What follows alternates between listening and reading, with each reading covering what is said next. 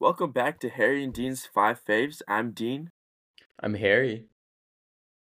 and today we're going to be talking about our experience at Jackie Greene's concert down at the Ventura Music Hall in Ventura.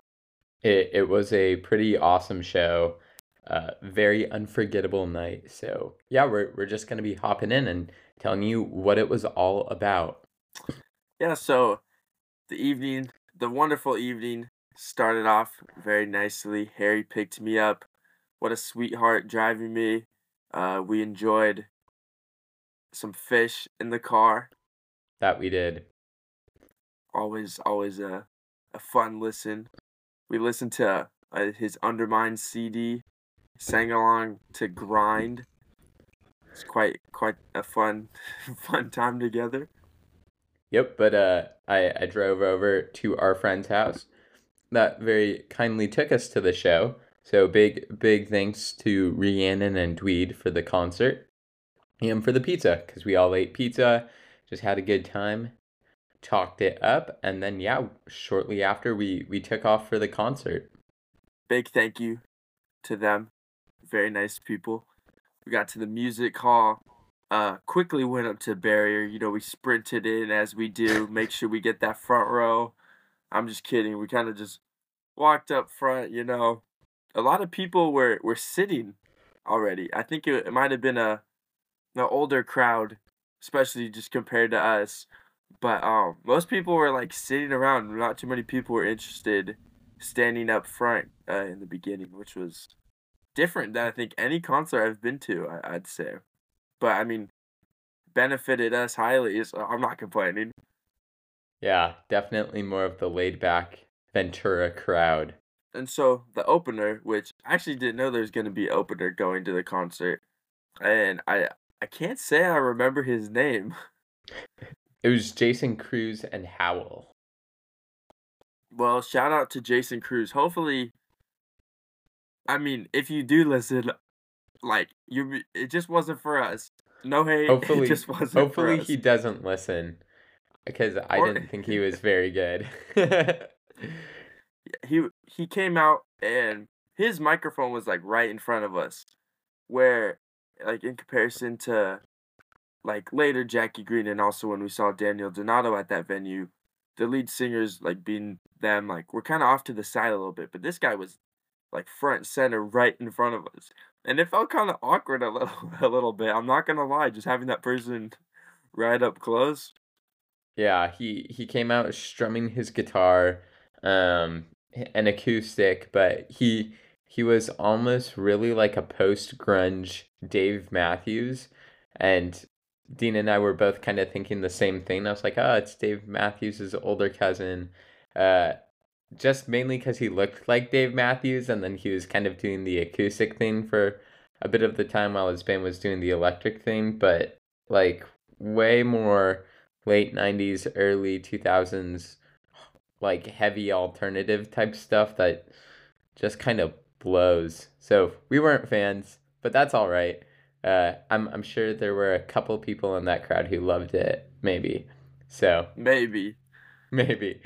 But shortly after Jackie Greene was out, he was wearing some nice sneakers. He's wearing some nice Jordan ones, which I mean if you're coming from the vlog, you could see those sweet kicks. If you haven't watched the vlog, check us out on Instagram at HD_5faves to see those sweet kicks, man. They are nice. I was impressed by them. I didn't expect that.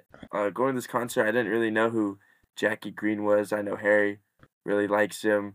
I think I listened to like maybe 3 songs before going. But yeah, I was impressed by those shoes. I was like, oh, okay. Like this is cool. Okay.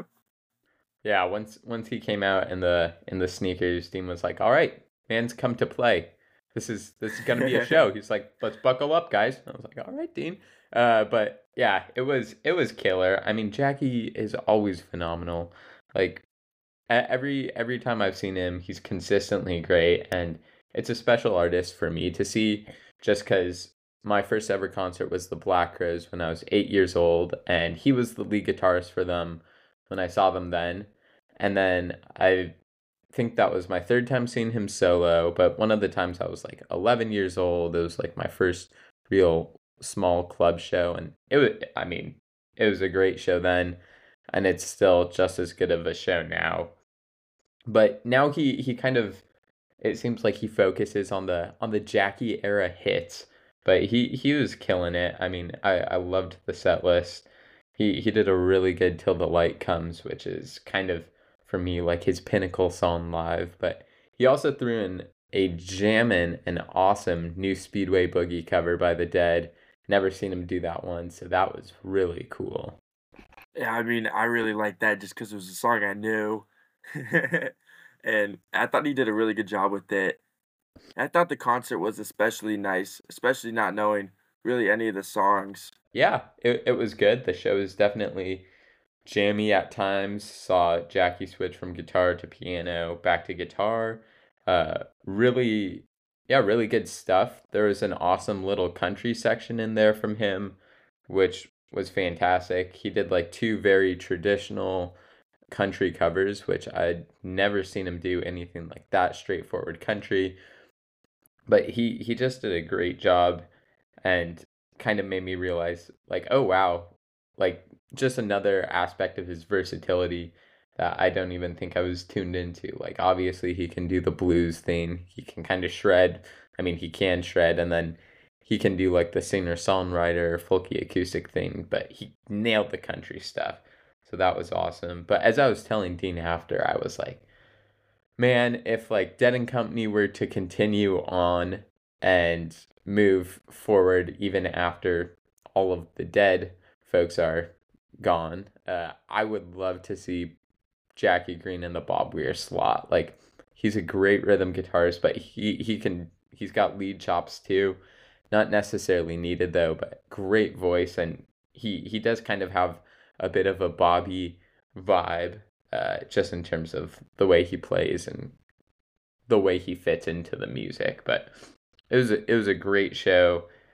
He ended on some big ones, Animal and Like a Ball and Chain, and then encored with Just Don't Let the Devil Take Your Mind, which is always a favorite and a good way to end the show. Yeah, I totally agree. Where him playing in like, and I guess I'll consider it the Dead, even though they might be a considered a cover band at that point. But I think him and Mayer, I was gonna bring it back to Mayer, but I think that'd be really good.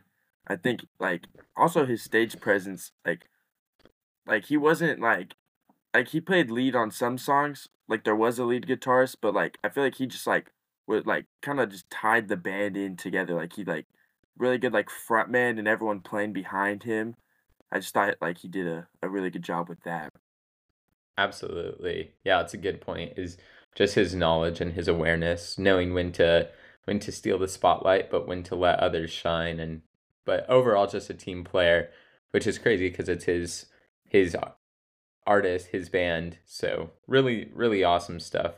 But always a great show, and it was cool to see that there were actually some other young folks there, maybe even younger than us, singing the words to most of the songs. So that definitely brought a smile to my face, and yeah, the crowd was really into it, and just a really great show. But I had a great time.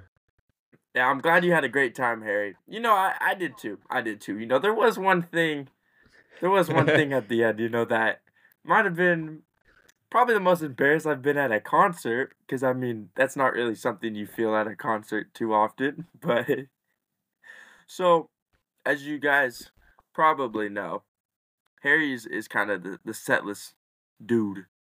Like, bro gets set lists from all the concerts. I Like, try at I don't least. think I don't think I've been to a concert with Harry. Actually, okay, I have been to some concerts where he hasn't gotten a set list. But if we're up close, like if we're in the back, that's a different story.